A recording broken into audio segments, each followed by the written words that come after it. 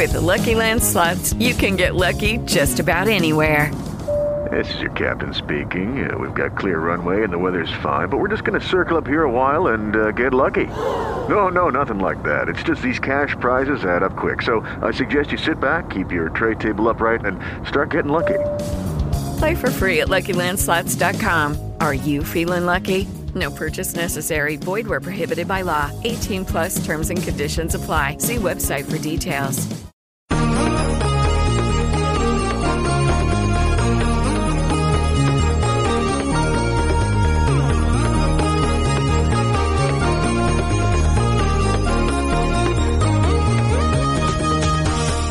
Good evening, and welcome to the 8th episode of Red Shirts and Runabouts, a Star Trek podcast that's part of the Heroes Podcast Network. I am one of your hosts, Greg Bosco, and with me as always are the two very excellent co-hosts, Derek. Hello.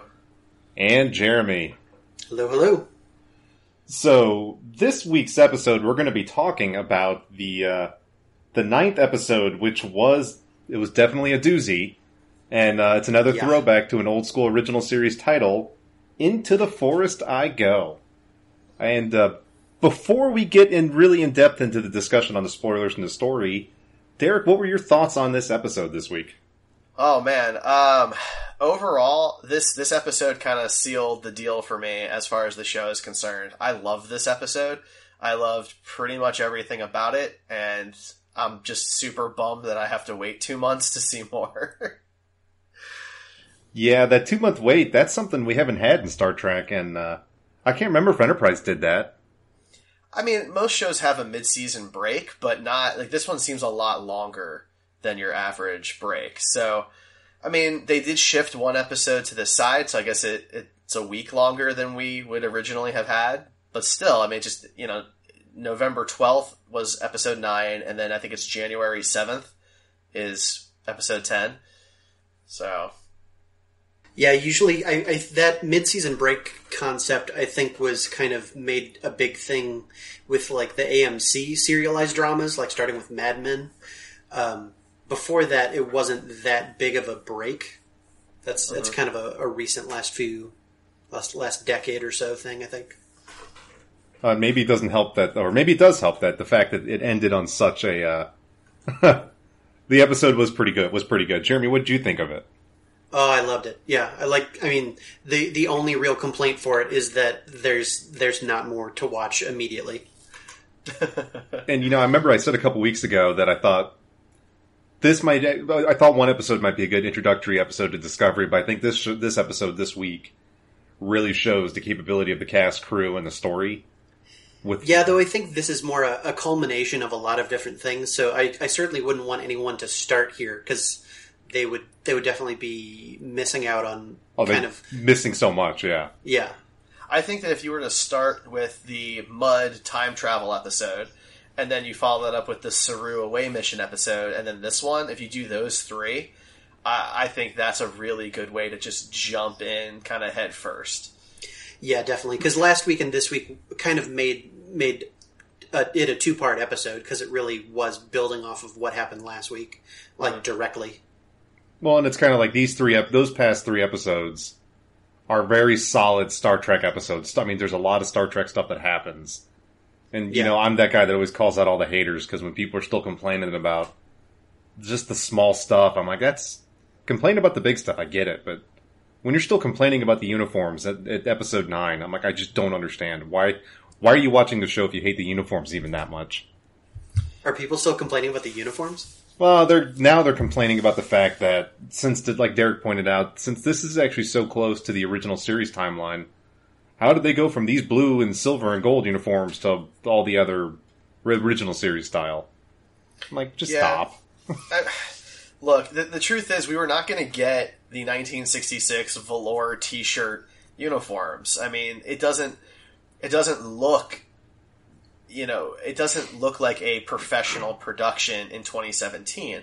That's what they did in the 60s. Yeah. And look, if you went into Discovery expecting the uniforms to look like original series uniforms, I think you were kidding yourself a little bit.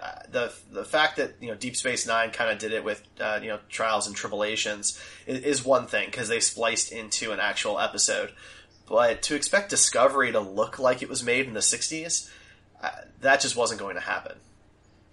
Exactly. Yeah. It's just something people are finding a reason to complain about. Mm-hmm, mm-hmm. Well, so that's the thing. I don't even know how to really talk about this episode without just jumping right into the story. So let's do it. Let's do it. Yeah. So, before we go to forest, you go. Yeah, before we go to Black Alert, everybody, we're about to talk about spoilers and the storyline of Into the Forest I Go. So, if you haven't seen it, pause now and come back in 25 or 30 minutes. So, opening up really quick, I love that the episode, the way that aired, it feels like, and I know timeline wise it does. It literally picks up right when the last episode ended, mm-hmm. Which they don't waste any time. They just jump right into it, and Lorca being Lorca. It does show an interesting side of Lorca because he has been fairly selfish in doing whatever he needs for his own gain, but at the same time, he also wanted to protect the Pavo, who would be completely defenseless and everything like that. So at the end of the day, he may be an imperfect captain, but he is not a black and white bad person. Yeah, I think kind of the core of Lorca is that he has his own agenda that he follows, but at the same time, he's not guilty of dereliction of duty. Like, he's happy to save the Pavo, but it's also in an attempt to attack the Klingons. So it's kind of like he's doing his own thing, but he's also doing everybody else's thing at the same time. Yeah, that's an interesting point.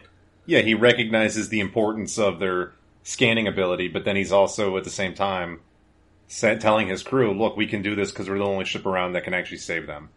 Mm-hmm. Yeah, because the cynical angle would be like all of this stuff that he says to Stamets about, scanning and taking all this like extra data and mapping and being an explorer. Either the cynical view, you can say that Lorca is manipulating his Stamets, but at the same time, it seems just as realistic that he's actually interested. So it's still kind of hard to know. I'm still like either he's the master manipulator or he's just a very complicated, fleshed out character, which relative to everybody else seems more likely. No, I think he's just really complicated because they allude to it a bit in some of his conversations with Stamets, is that it's war right now and we have to win this war. But once the war is over, it's back to exploration. It's back to the real mission of the Federation.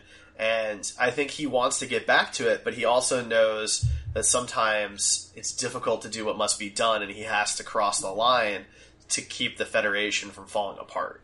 Well, and I like how he plays that card with Stamets, because when they're talking about doing the jumps and beaming people on board to lay the sensors and all that, and he says to Stamets, it's like, look, if you were interested in just research, you could have just stayed on Earth, or you could have stayed on a planet.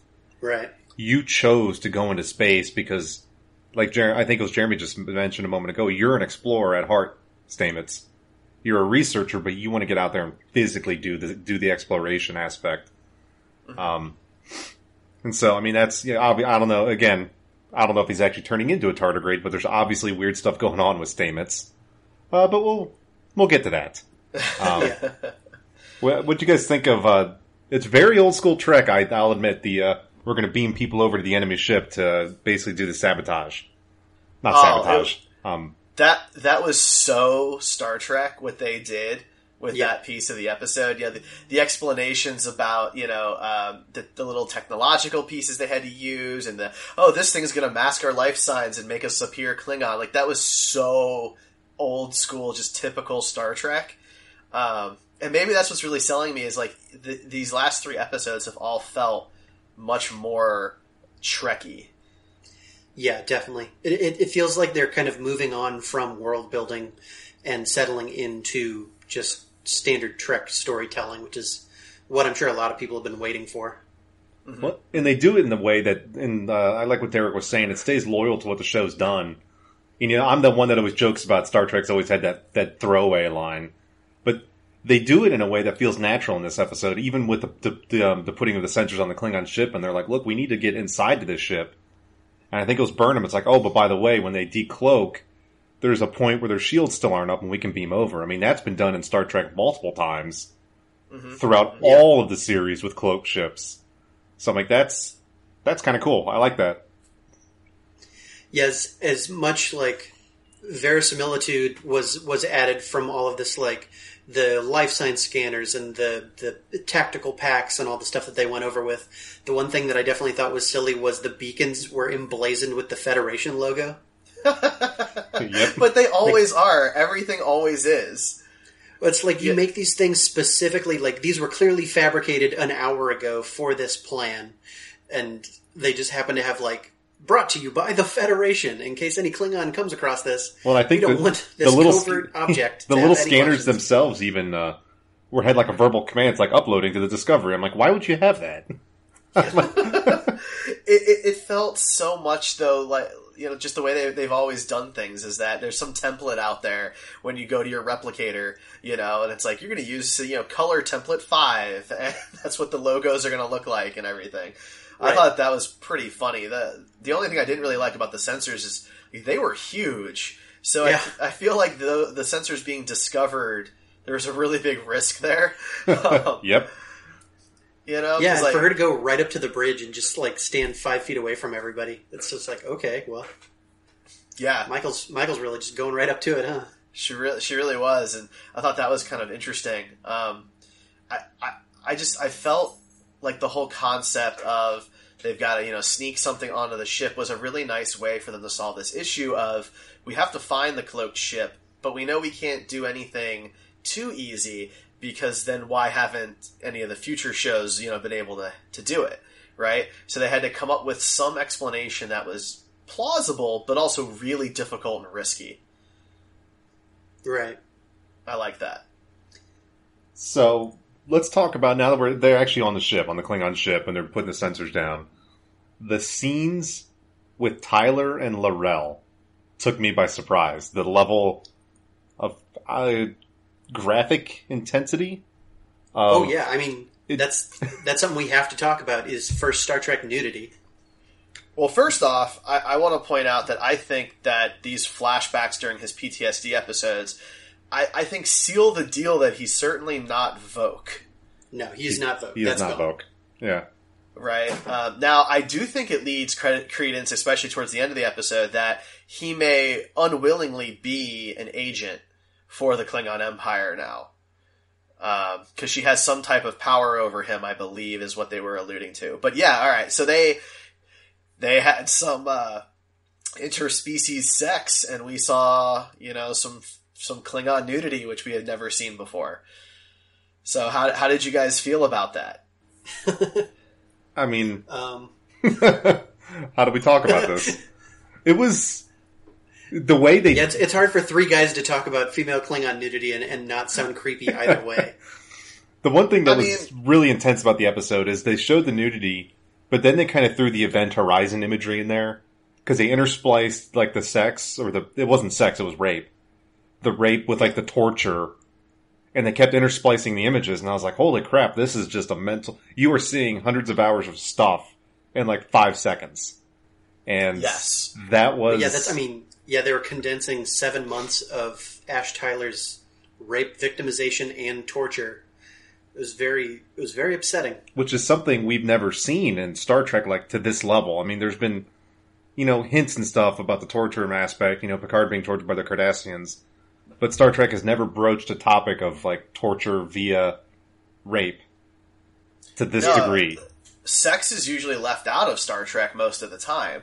You know, I mean, the biggest conversations about sex in Star Trek just have to do with procreation, like, you know, in Terra Prime and Enterprise, or, you know, of course, Tom and B'Elanna and Voyager. So I think that this was a really big step for them to take, and an important one, because, you know, violent torture from, just, breaking bones and cutting skin and things like that are shown so often in dramatic television and movies, war films, things of that nature, that to bring in this extra level that really showed what Ash had to do just to survive really just increased the intensity a lot for me. I really brought home the whole concept of this guy is messed up.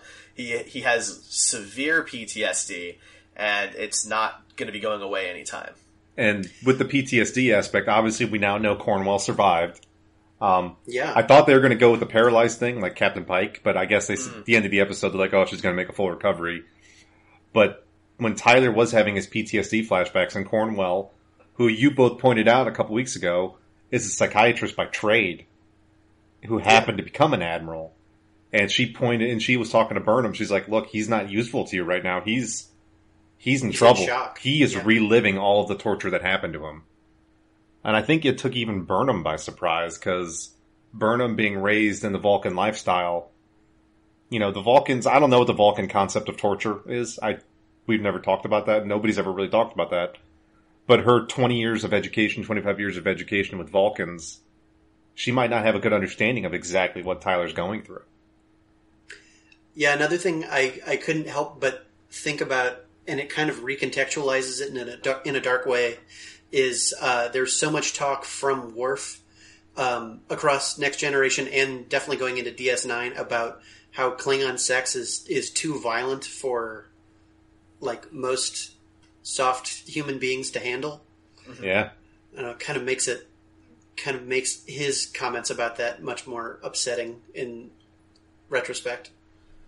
Yeah, I think you're right. I think this took a concept that we had heard about, right? Because, there were jokes in TNG, and of course he gets together with Jadzia in DS9, things of that nature. But this really brings it into a very real and very dangerous reality of what the difference is between Klingons and humans from this perspective.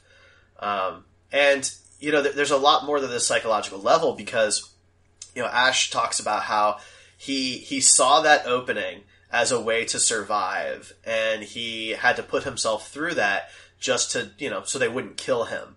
And he was able to make it off that ship because he found this area that he could, where L'Rell could find an interest in him. And it doesn't really get much more real than that, having to make a conscious decision like that just to survive. That's a great point. And it just shows either that Tyler is, like you said, he's obviously not Voq. He's not willingly helping the Klingons, but he's tried to survive long enough and put himself through all that hell that he may mentally not even all be there anyways, and he might just be putting on a front. I think Burnham kind of hints at that he's putting on a better face than is actually what's going on in his brain. Yeah. And I assumed he was putting on some kind of front to some level, because they focused on Lorca a little bit before he sent Cornwell off. Is that these bad things are happening, and then you jump right back into the chair. And Ash is of course the exact same way. Ash was a prisoner for 7 months, and now he's the chief of security on a experimental vessel. Has he undergone a legitimate psych eval? Is there a counselor on board Discovery? Is he getting therapy of any kind? It certainly seems like he's not. And he's in a pretty sensitive position on the ship. So this is a huge security breach if he is not fully in control. Well, and that's something that kind of is a theme of the episode, is everyone is compartmentalizing trauma sustained from this conflict. So you have Ash with his PTSD that he's trying to act like isn't a problem. You have Lorca with everything that he's been through and just kind of pressing forward. And you have Stamets, which is the thing we haven't gone into too much yet in this episode, about the core plan is to send them over to the Ship of the Dead, plant these sensors, while Stamets does 133 spore jumps. And we've seen what 1 or 2 spore jumps does to him, and we saw that a medium amount of spore jumps completely drained the tardigrade, the OG tardigrade, and putting him through this just... Man, oh man. Also, one thing we didn't talk about is they spore jump out of warp drive, which was interesting. Like, there was no loss of momentum. They were just in full warp, heading back to the starbase, and then spore jumped to a complete standstill. Which is, from a technical standpoint, that's interesting to think about. Yeah, I didn't even know that was a thing. I thought they almost basically had to power down the warp engines to use the spore drive almost. Yeah. I mean, I guess it makes sense because the idea is that this, mycelium network is literally everywhere. So it shouldn't really matter what velocity you're moving, I suppose. I guess it depends on how warp drive works, right? That's always an argument too. But what Stamets had to go through, though, I mean, at first when they're like 133 jumps, I chuckled a little bit because that felt, very Trekky too. There's this episode of Voyager, I'm drawing a blank on the name, where they have to pilot through this particular part of space and do these miniature little warp jumps to get through it. So they have the computer, perform, a couple hundreds of these little warp jumps. And it just made me think of that. But then you have a human brain that has to control this whole thing, and it's just basically getting hit on the head with a frying pan after every single jump. And it wasn't that kind of Hollywood speed through either. It was, he's like on the verge of death, and they're like, well, how many jumps are left? Oh, like 96. And they did those 133 jumps in rapid succession.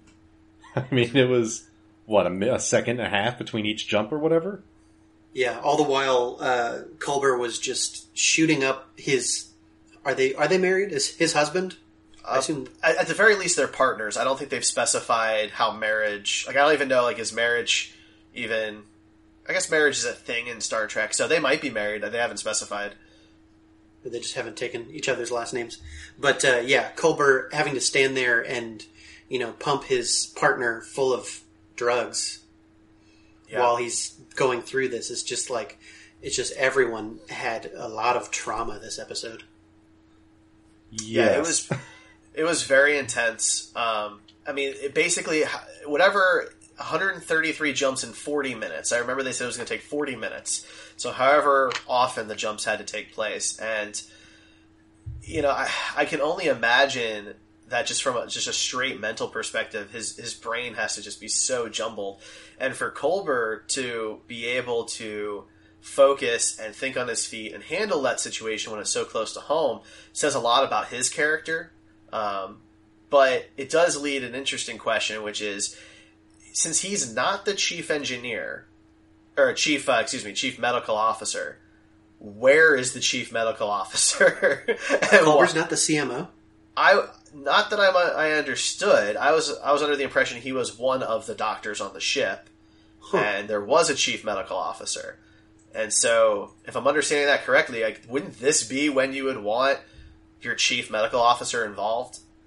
Yeah, because you don't want... I mean, even in reality, you never want to be the doctor who's treating your spouse, your wife, your husband. Right? I mean, that's kind of the whole idea. Yeah, the safety net of impartiality sometimes is important. Like, he almost pulled the plug on the whole mission because he was telling the captain, he's like, we got to stop. Mm-hmm. Yeah, I'm surprised. I mean, he's certainly acting as though he's the CMO. I'd be surprised if there is a different one. Well, according to his Memory Alpha page, it just says that he was a physician aboard the USS Discovery. So it doesn't actually say...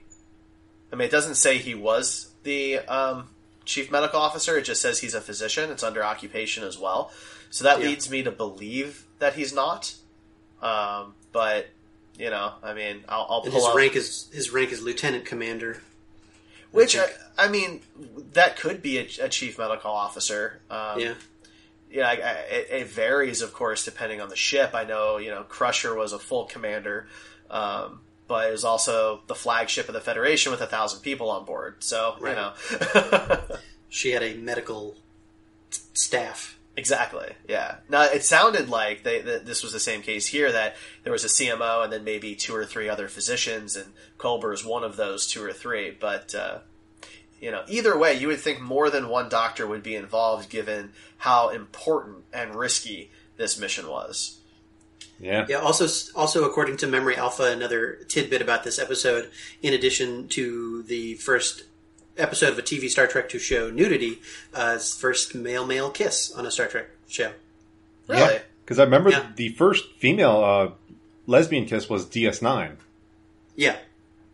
So yeah, I guess this would be the first male kiss. Hey, good for them. I didn't really think about it, but yeah, no, that's wonderful. I thought it was a really good scene, and I love. There's a joke that Anthony Rapp makes that's super super easy to miss, and I'm not even gonna try pronouncing the name of the production, but there's this production that Stamets says that he wants to take Culber to when this is all over. And what's really great about it is that both of these actors were together in Rent, the musical, and that musical is based off of this show that Stamets wants to take Culber to. What was it? La Boheme. Yeah. And so I just thought that was a really just fantastic nod to the two of them outside of Star Trek. That's kind of clever. I like that. Yeah.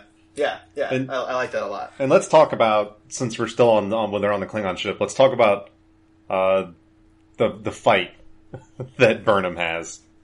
Sure. Badass Burnham. And I love it because she's badass, but she's not like overwhelming. And I always remember DS9, like when the Klingons invade DS9, and it's like random Starfleet officer 001 can fight like 3 Klingons at a time. And I'm like, wait a second. Yeah. I'm like, of all of you on DS9, there should be exactly 3 people that can hold their own. Odo, Worf, and Kira, because she was fighting the Cardassians since she was like 6. I'm like, even Sisko is tough and badass as he is. When was the last time he fought a Klingon in hand-to-hand combat? When was the last... Bashir might be able to, since he's an augment. That's a good point. That's more mental. Well, no, because I remember they said his physical stuff was even better. His strength, speed, and reflexes. His hand-eye coordination, so he could ninja him up a little bit, but I think his raw strength was not... he could just... He's not lifting cars off of anyone. He could hit him with darts from far away. There you go. I like it. I like that, because Burnham, she's doing good in her fight, but she's not out and outright winning. It's like at no point do you feel like, oh, she's one flip away from just ending everything. I mean, like, man, this Klingon actor, he's got some chops too, and I like that. Well, also, this is the first like hand-to-hand fight sequence in a Star Trek. Even, I mean, the most recent would have been Enterprise, and those fight scenes were still that Kirkian two-fisted slam that would just knock people out. And this is a legit hand-to-hand combat. People are getting cut and staying on their feet. So it's finally a realistic fight. It feels like 2 people fighting and not just a tropey sci-fi, slam punch. And I mean, there were a couple of times where Cole was basically caught monologuing. Where he's like choking Michael, and he could just snap her neck if he wanted to, but he's so cocky that he keeps her around, and she's able to, figure something out to keep the fight going, which I thought was realistic, because at the end of the day, a Klingon should, 9 times out of 10 win that fight. And when she jumps off the railing and just, that's when she gets transported, I thought was a really cool moment. It reminded me a bit about in the 09 film, where Kirk jumps off the drill to catch Sulu. Oh yeah, kind of reminded me of that. I've got them. Yeah, exactly. And they kind of recreated the scene a little bit in Star Trek Beyond as well, when he saves. What's her face when jumping off the motorcycle? Yeah, that's a good shot. I like. Yeah, exactly. Yeah, Jayla. That's right. Yeah, no, that's a good moment too. So I thought the fight was really cool. I like that she was able to get Giorgio's comm badge back. That he was using as a toothpick, Chris. And one thing that I really love that makes so much sense, and it's totally a retcon, but I love it, is that the comm badges are essentially dog tags. Yep. Yeah. I love that. Which makes sense. I mean, they always had to serve more of a purpose than just... Because, Starfleet's an exploration organization, but it's also military. Yeah. So they're going to have identification of some kind on their uniforms. So I it's a retcon. I agree with you, Derek. I support this retcon. Yeah, that's fine. I also really liked that she just kind of popped her Universal Translator open, and it's kind of slowly adapted to the linguistic differences, and then just full on made it so that we could understand them. Because there was that first few seconds where they would talk and it would translate it for her, and she would talk and it would translate it for them, and then she just sets it down and walks away from it, and everybody's talking. It's kind of interesting to see that sync up like that. I thought it was really clever, because one of the things that Star Trek's always been very bad at is the languages. When do people speak the right language? When are they speaking Common versus speaking Klingon or Vulcan or whatever? And it's so inconsistent. And there's been jokes in the franchise. I think it's Star Trek 6. One of them makes a joke about how only the top of the line models can even speak English or whatever, as far as the Klingons are concerned, and things like that. So I like that there is this back and forth, that there's a technological reason they can understand each other now, and it was introduced in the episode in a not techno babble way. Well, let's remember, in Star Trek 6, it was revealed that Uhura could not speak Klingon.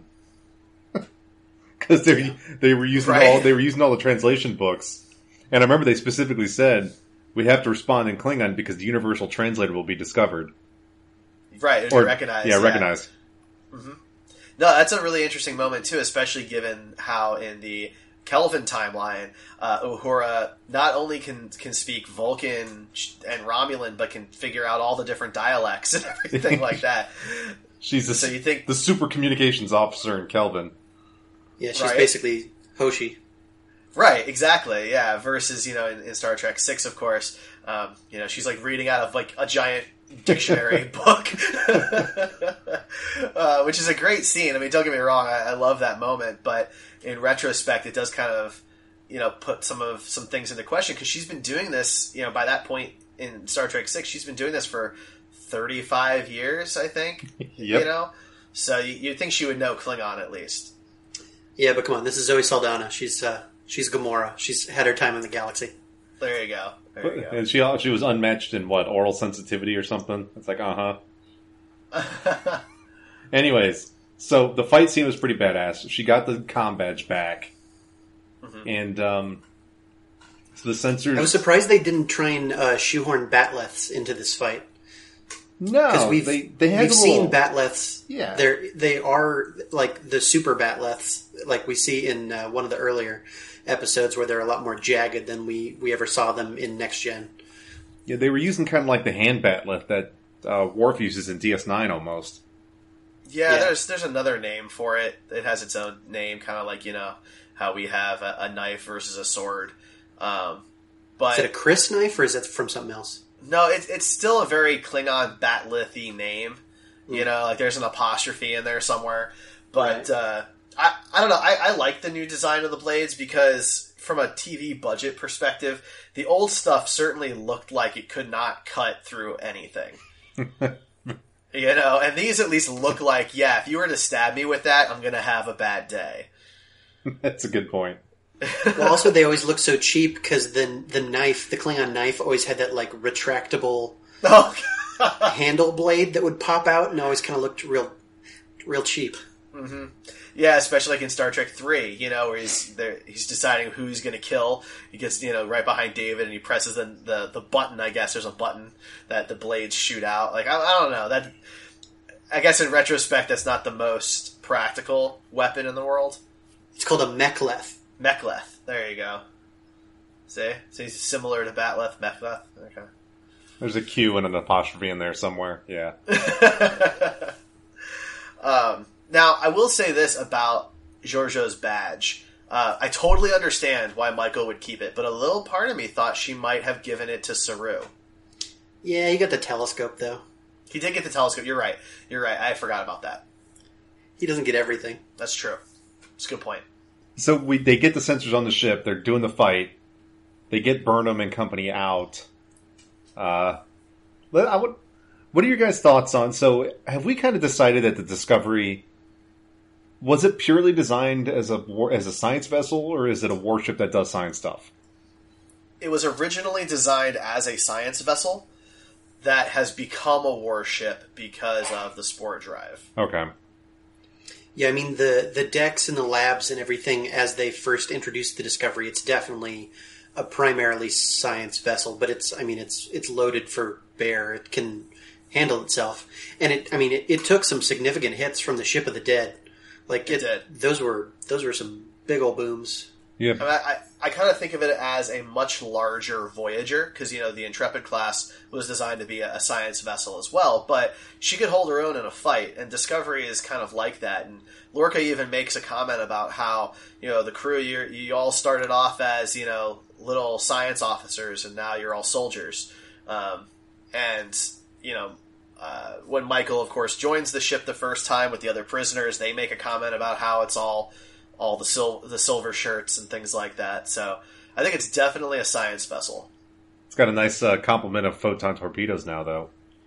Yeah. Oh, yes. But, I guess I figured that once just like in Enterprise and just like the Shenzhou, all of the Federation ships basically get torpedoes. Yeah. True. Right? And, it's really more of how many banks do they have, how many do they have in reserve, things like that really determine how it can hold itself in battle. It's like that one ship in First Contact with the battle with the Borg that was just... it was just basically a torpedo gunship because that's all it was doing the entire battle. Yeah, and I'm sure they've been refit, if they needed a better weapon complement after they got the spore drive kind of in fully functioning shape, they probably, hit a dry dock and got some torpedo tubes installed.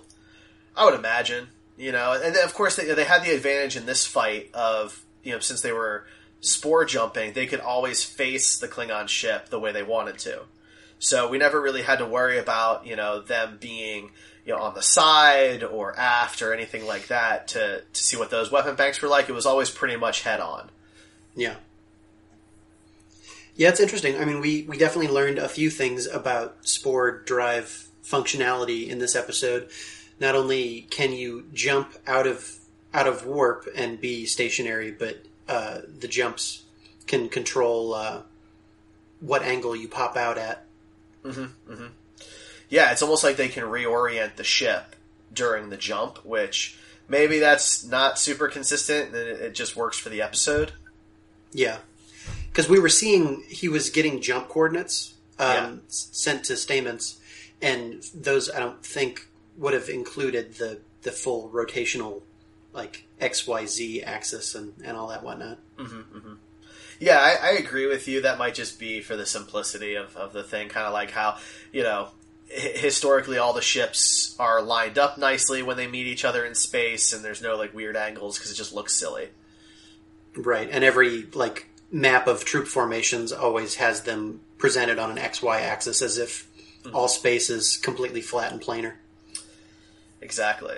And did you guys happen to catch one of the little, I don't even know what to call it, but like an Easter egg? How they announced on the intercom they called for Cadet Decker? No. Yeah, it's in the episode. I think it was in this one and the one before, in 2 episodes ago. There's an intercom call for Cadet Decker, so I think a lot of people are wondering, is that the same Decker that was the first officer in the motion picture? Or is it just a little fun Easter egg to put in there? It could be. I mean, he very well could have been a commander or captain by that time. That if he's just starting out as a cadet, I think that's very reasonable. Because this is 10 years before. No, it's going to be about 20 years before the motion picture. So it's 10 years before Kirk, and then you've got the 5-year mission, so that's 15 years. And I feel like the motion picture had to be sometime after that. Yeah. Right? So that's a perfect time. He could have, in 15, 20 years, he's definitely a captain by then.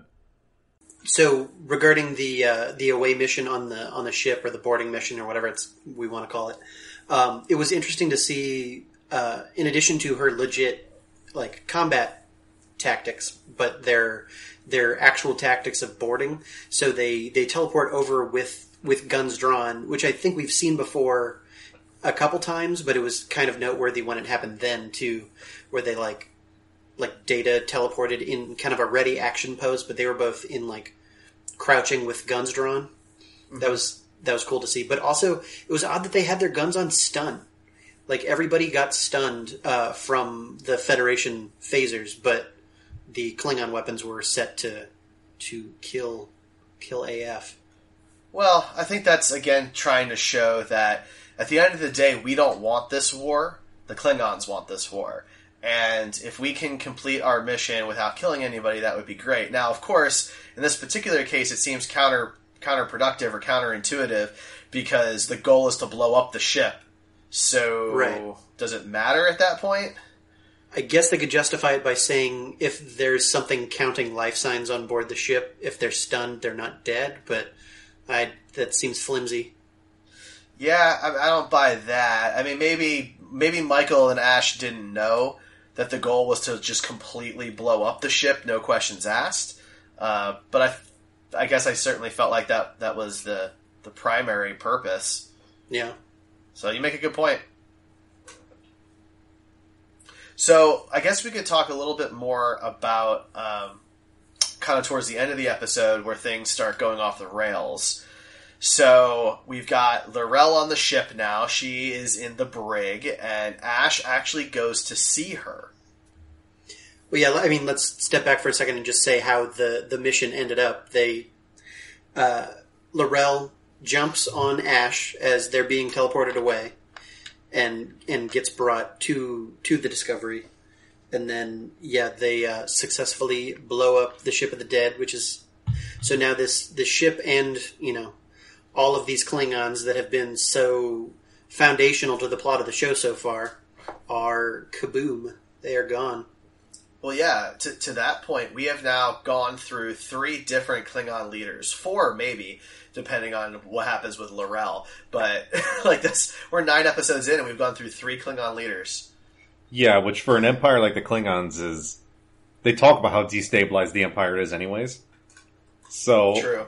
I guess, because I know they were hinting and they kind of mentioned that he had given the cloaking technology to a bunch of other ships. So obviously they still have that, but like you said, they just lost their emperor, for lack of a better term, again. Mm-hmm. It's 3 and... So Ash was a prisoner for 7 months. Let's call it 9 months. The war's been going on 9 months. Add a couple months to his prison time. So, prison time. While he was a prisoner of war for 7 months. So yeah, if they've been at war 9 months, they've lost 3 emperors. That's, I'd say the Klingons are doing pretty good given that. Well, also, I mean, this is the legendary cloaking technology, source ship that was the beacon that united. I mean, it's like part of Klingon lore, apparently, to have this light of Kahless that shone all over the galaxy and united the Klingon houses. For that to just be blown up, I wonder what the cultural significance of the ship is. Or, will the destruction of the ship by the hands of the Federation, unite them just out of pure rage? I don't know. It's a good question, because, most of the ships seem to...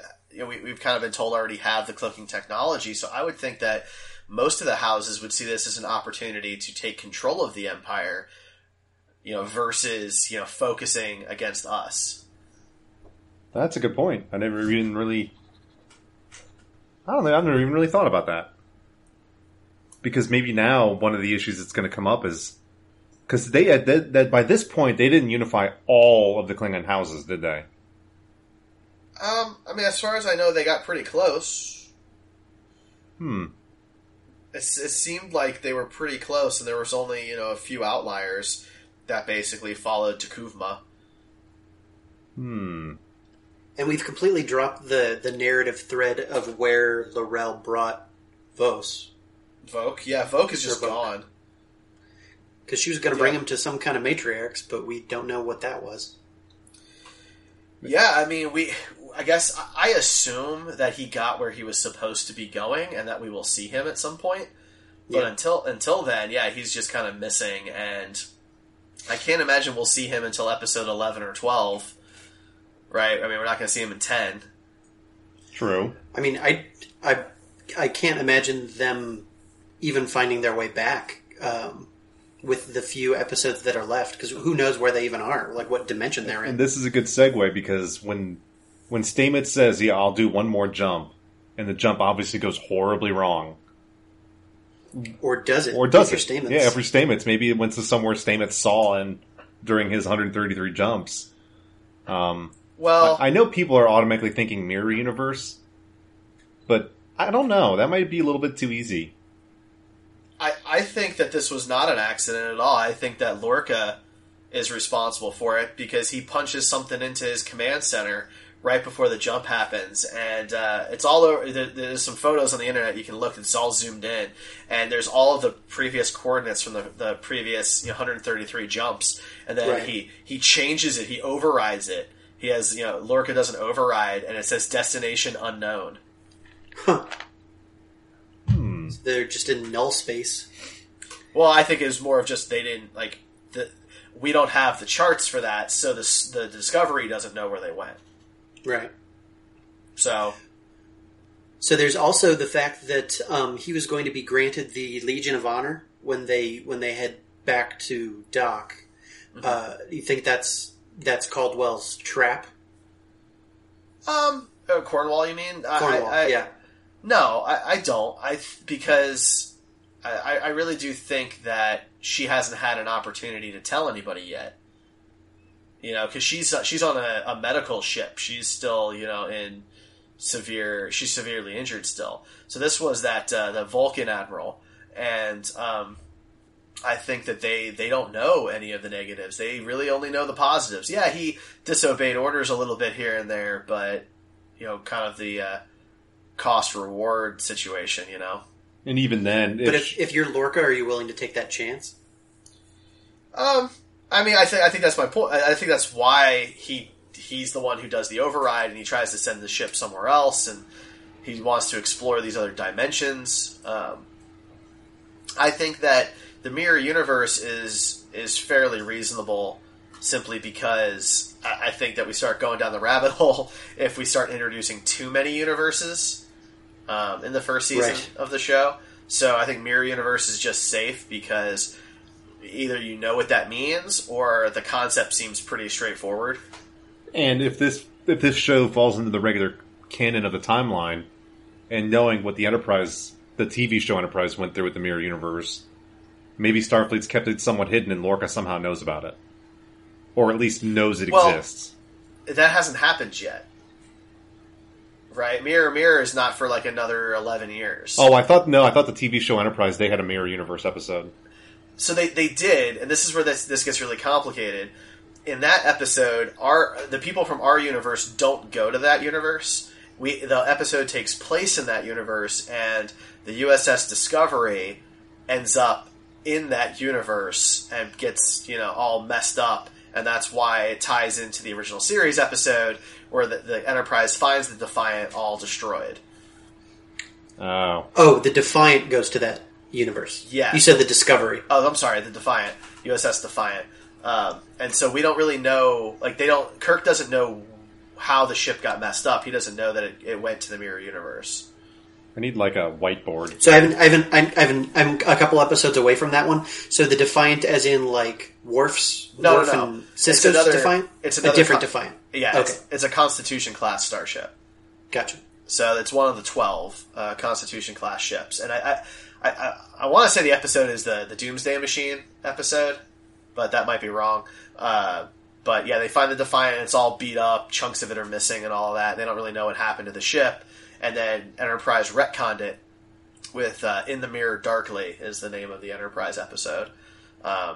So I think at this point that doing a Mirror Universe episode it just makes more sense than another universe. But there's also a lot of people that believe the whole idea of this Discovery looking different and feeling different is that it's already in a different universe.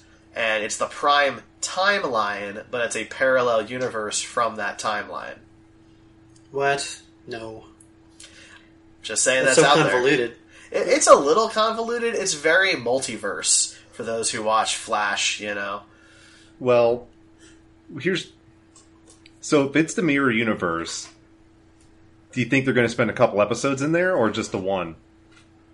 I'm going to guess it's just the one. Okay. I don't know. I would guess they're going to be there a little while because, I mean, in the previews for the next episode, we see Stamets with his eyes are all glowed out white, and he can see all the stars. I don't think they're, undoing that Etch-a-Sketch in one app. That seems like a big shakeup. I mean, I hope you're right. I think it would be more interesting if they spent more time there, so I'm good with it. Yeah, that's a good point. Yeah, my prediction is that they're probably going to be wherever they are until the end of this season, and by the time they get back, if they get back, like the Klingon conflict will be over. Because I think we've seen the arc of like the way to beat the cloaking technology is now disseminated. The ship of the dead, which was the inciting incident, has now been destroyed. And all of the Klingons that we knew are dead, except for Vos, who's kind of a background character. And then L'Rell is on the ship, and her whole conflict is like right now between her and Ash. So I feel like all of the plot threads re-Klingons kind of have been dealt with in the first half. So I would guess they're not going to deal with it anymore. Maybe. I imagine Vogue has to show up at some point, and maybe that's. I mean, I don't know. It was originally a 13-episode run, and they had the Vogue story planned for that. So he's got to show up at some point before the end of this 15 episodes to just show us that he's not dead, right? Yeah, you would think. Because there's no way he's dead. He's got to be somewhere. I mean, maybe the season finale is going to be an epic Klingon battle and with the Federation, and the Matriarch fleet shows up and attacks both. And you're like, wait a second, what? Or maybe the Matriarchs are the peacemakers that eventually end the war. End the war, yeah. How long, like, in Federation history, how long does the Klingon War go? 4 years. 4 years? Okay. Yeah, that's why... they got a ways. Yeah, that's why Axanar, the fan production Axanar, wanted to call... that they focus on the 4 years war. That's what they call it. Huh. Well, I mean... Who knows? Now we got some exciting times. We got 2 months to speculate, so that's going to make things interesting for all of us. And we do. And speaking of speculation, I know last week, Derek, you got to attend Kansas City Comic-Con, and Jeremy, I know you were there with them a little bit, but you got to do a pretty special interview, didn't you, Derek?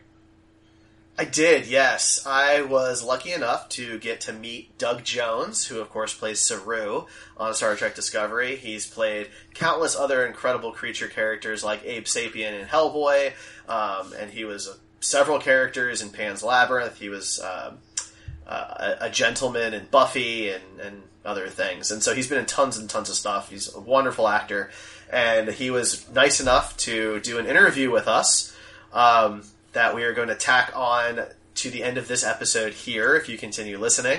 And the video, the full interview, will be available on our YouTube channel if you go to heroespodcast.com and click on the YouTube link. And you'll be able to get the full video version of this interview. What we have here is just going to be part of it, because we talked about some non-Star Trek stuff too, but I wanted to make sure that you guys could get a listen. So I do apologize that the audio quality will not be quite as good as when we're normally doing a show, because we were out on the convention floor. But if you bear with that, I think you will enjoy it. Awesome. Well, before we splice that interview into this podcast, Derek, what were your final thoughts, and then on to Jeremy, on this mid-season finale for Star Trek Discovery? It's so good, and moving episode 9 to the first half of the season as chapter 1 was a really genius decision, because the cliffhanger on the previous episode, while interesting, does not pack the same punch that this one does. And that's not to say anything negative about last week's episode. It was a great episode, but this cliffhanger, the stakes are so much higher. What just happened is so much more intense, and the situation is so precarious that I just cannot wait for January now to see what happens.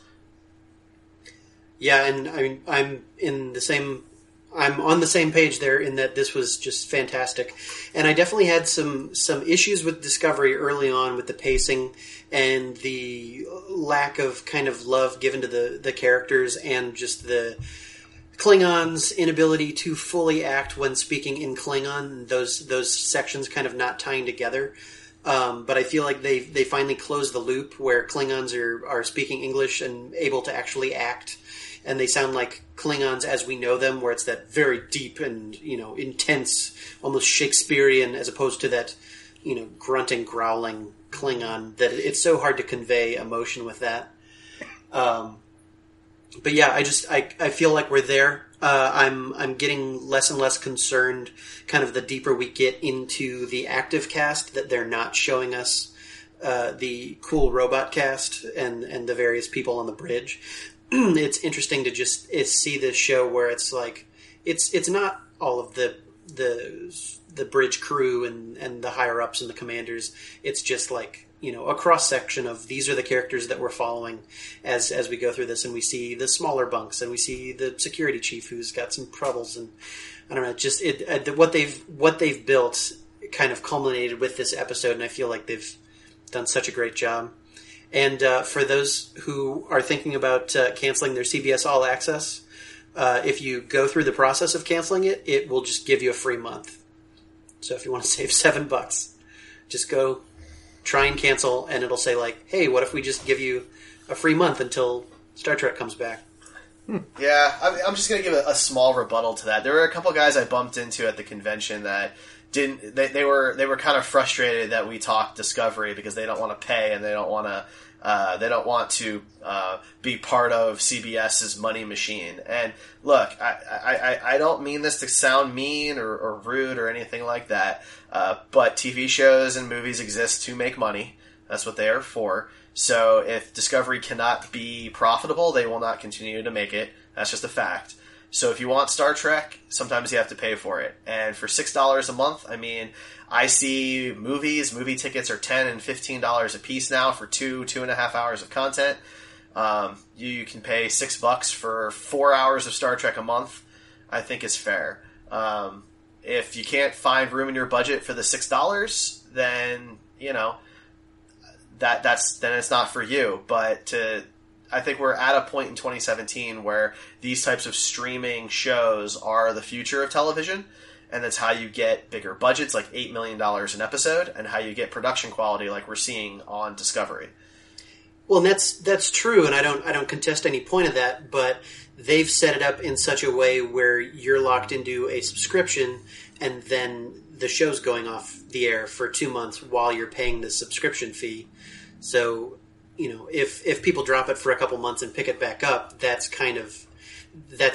subscribers saying, I'm not paying to watch all of the Star Trek back catalog, which I have on Hulu, and Young Sheldon and Big Bang Theory. I'm not funding that. No. That's totally fine. I'm not saying that you should pay for the service when you're not using it. I certainly do not mean that at all. Because I do the same thing for HBO and Starz and Showtime. I pay for them when the shows I want to watch are on.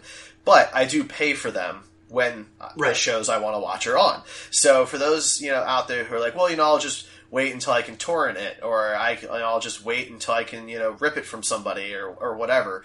I mean, legal complications aside, all you're doing is hurting the ratings for a franchise that you claim to love. And so if CBS gets the picture that their sales go up high when Star Trek is airing and low when it's not, that sends them the signal that we want more Star Trek. That's a good point. I agree with that. Yeah. But then there's the philosophical discussion of, like, what if you have absolutely no way of paying for it? And it's like, if you're 16 or something. Of course. I'm not speaking to everybody. I'm not. But if you're in your 30s or 40s and you tell me you don't want to, quote, pay into the CBS money-making machine, and that's your reason, then I don't think you're really thinking through how television works. If you can pay for a 3-day badge for Kansas City Comic-Con, you can afford 16 hours of Star Trek Discovery for, $30. That's kind of all I mean. So rant over. That's a good rant. Yeah. So. Well, I think all three of us agree we love this episode. It's very Trekky. Characters are getting to their badass points. We're getting to meet more of them, getting to see more of them. I think you can see online everybody's just falling more in love with Stamets every week. Oh yeah. Which would you think? And now he's going to be like space, like unlocked Stamets. We'll have to see what new powers it grants him. He's like Warhammer 40k God Emperor Stamets now because he can see everything. Well, and it's the melange. The Dune spice is what those mushrooms are. So he's like a fully unlocked navigator now. That's right. I like it. He's a navigator. I like it. Well, we all like the episode. We're going to splice in Derek's interview with Saru. I know his real name, but to me, he will be Saru from now on. Yes. Just like well, and it's less complicated because there's another very prominent Doug Jones in the news right now. So true. It's easier to just call him Saru. Just like Brent Spiner, everybody calls him Data. But right. So, all right, before we close out, Derek, if people want to get a hold of you, how can they find you?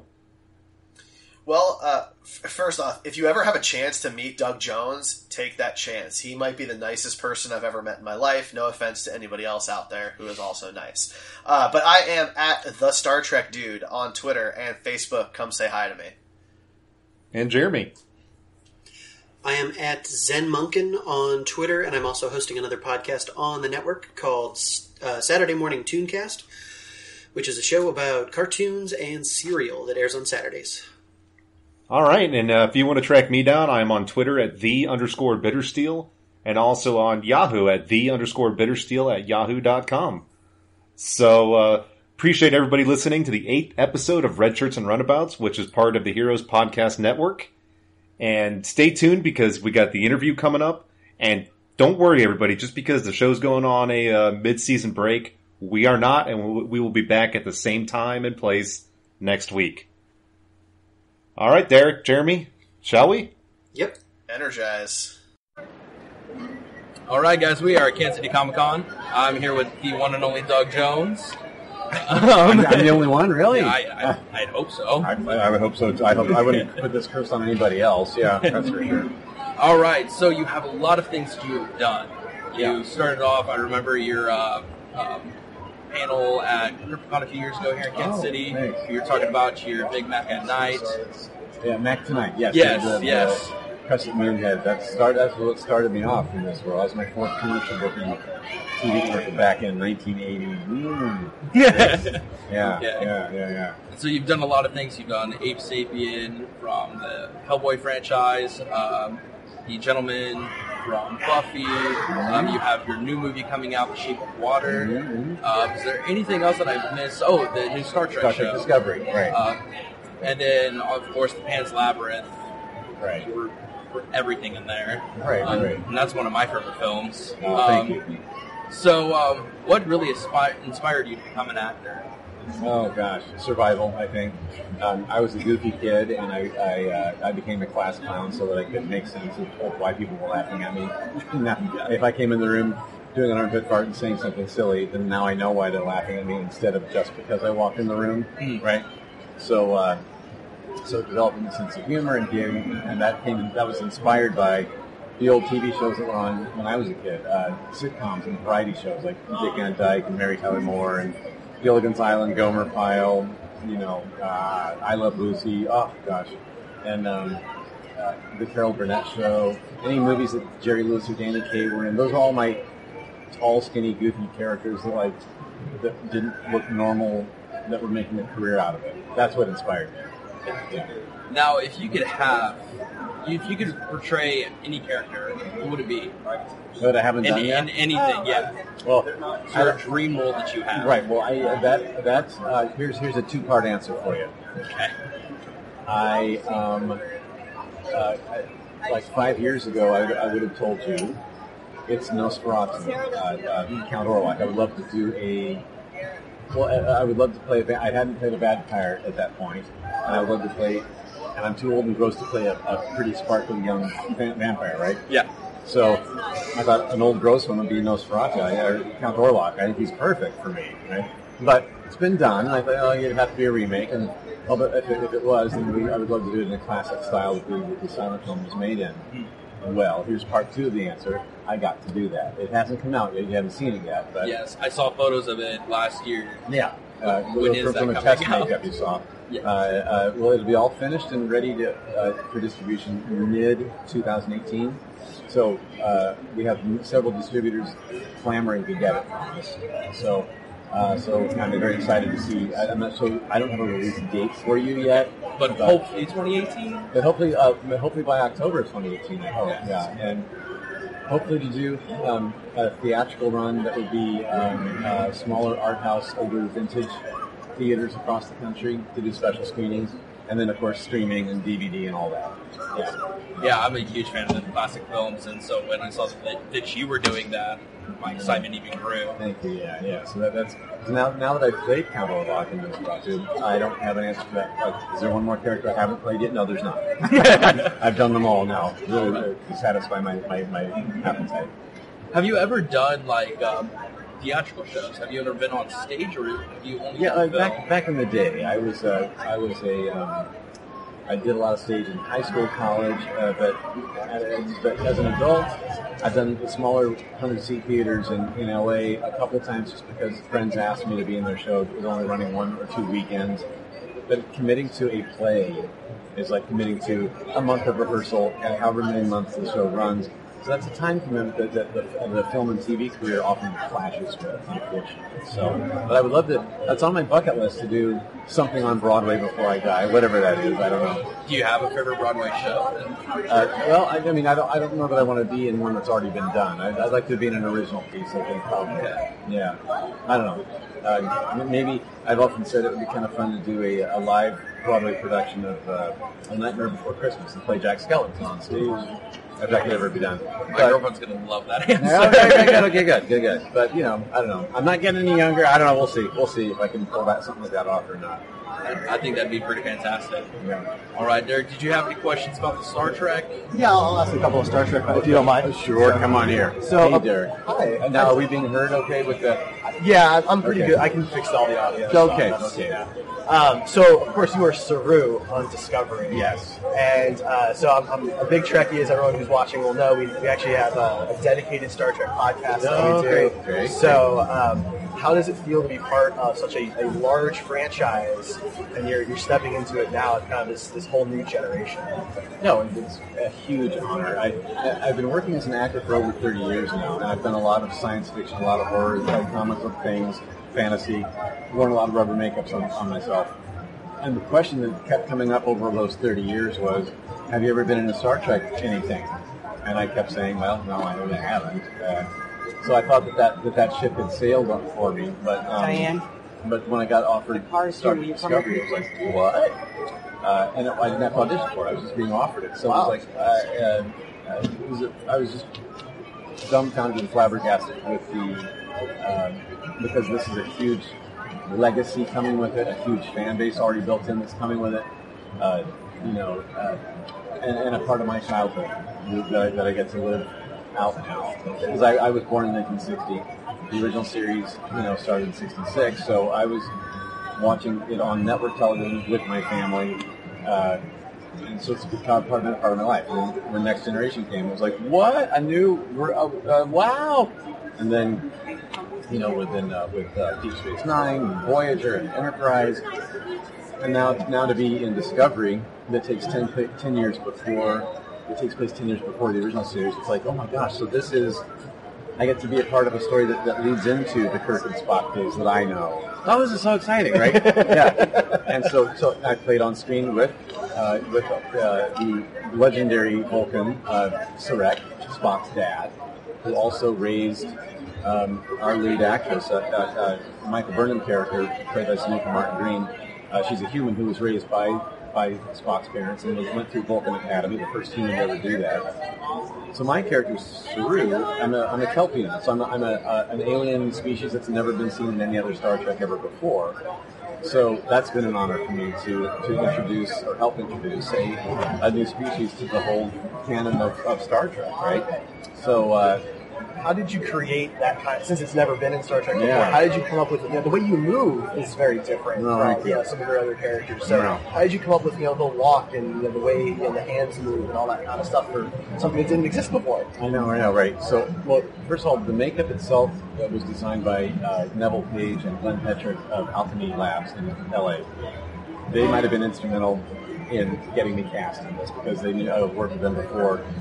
And so my makeup artist...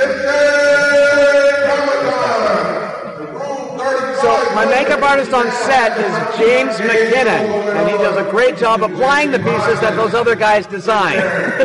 So anyway, that design is beautiful and it's and different and kind of endearing looking. So what came with that design was hoof feet. Well, these hoof boots that I have to wear, I'm up on the balls of my feet, kind of puts my pelvis a little bit forward to keep my balance. And that instantly informed a whole new posture for an alien I'd never played before. And instead of my arms dangling at my sides, they dangle slightly behind me. So I thought, well, when I start walking in these hoof feet, my arms kind of wanted to go side to side instead of front and back. They wanted to go side to side. So that kind of gave him oh, well, there it is. I think we found his walk and his stance and his posture. Fantastic. So informed by the boots, thank heaven. Because after 30 years of playing all these different characters, the challenge for me is to make it different from the last one I played. So, thank heaven for the footwear. It really helped a lot. Yeah. Fantastic. Well, we don't want to take up too much of your time. Is there, for anybody who hasn't checked out the new show yet, how would you kind of reel them in? Well, it's old Star Trek and new Star Trek. There's flavors of all of it to entice the Trekkies who have been growing with it for decades, and the people who are just new to Star Trek now. There's something for everyone in this. You can pick up with our show. It's a cinematic show, so the visual effects, the look of it is extremely movie quality. To compete with everything else out there on the HBO and the Netflix and the hoo-ha. In the age of binge watching, you have to be very cinematic and movie-like now. So that's all very much there. It's a very high-budget show. Every episode costs a lot of money to make. So it has a look that will keep you intrigued, and it has all of the markings and accents and the canon and the reverence to original Star Trek, and it carries out Gene Roddenberry's vision as he meant for it to be. So there's something for everyone in this. Fantastic. Yeah. And your movie, The Shape of Water, comes out in December? Shape of Water comes out December 8th in theaters everywhere. So that's Guillermo del Toro's new movie that I am also in. It's my 6th movie with him. So I'm very honored to be a part of that. It's a gorgeous story. It's a love story that takes place in 1963 during the Russian Cold War in a U.S. government test facility. I'm a freak of nature fishman, and the lady I fall in love with is a janitor lady that works at that facility. Fantastic. So there you go. So love buds, and unlike other monster movies, this time the monster gets the chick. Awesome. There you go. Yeah. So go see The Shape of Water, and of course see Star Trek Discovery on CBS All Access. Right. New episode Sunday night at 8:30 p.m. Eastern. That's right. That is right. Thank you very much, Doug Jones. Thank you. You are fantastic. Thank you.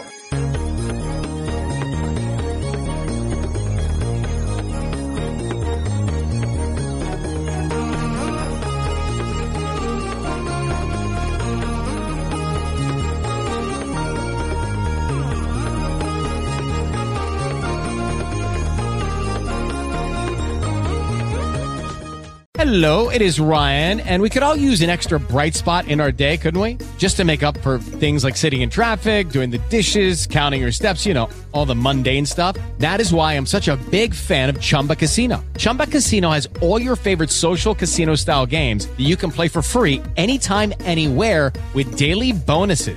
That should brighten your day a little. Actually, a lot. So sign up now at ChumbaCasino.com. That's ChumbaCasino.com. No purchase necessary. VGW Group. Void where prohibited by law. See terms and conditions. 18+.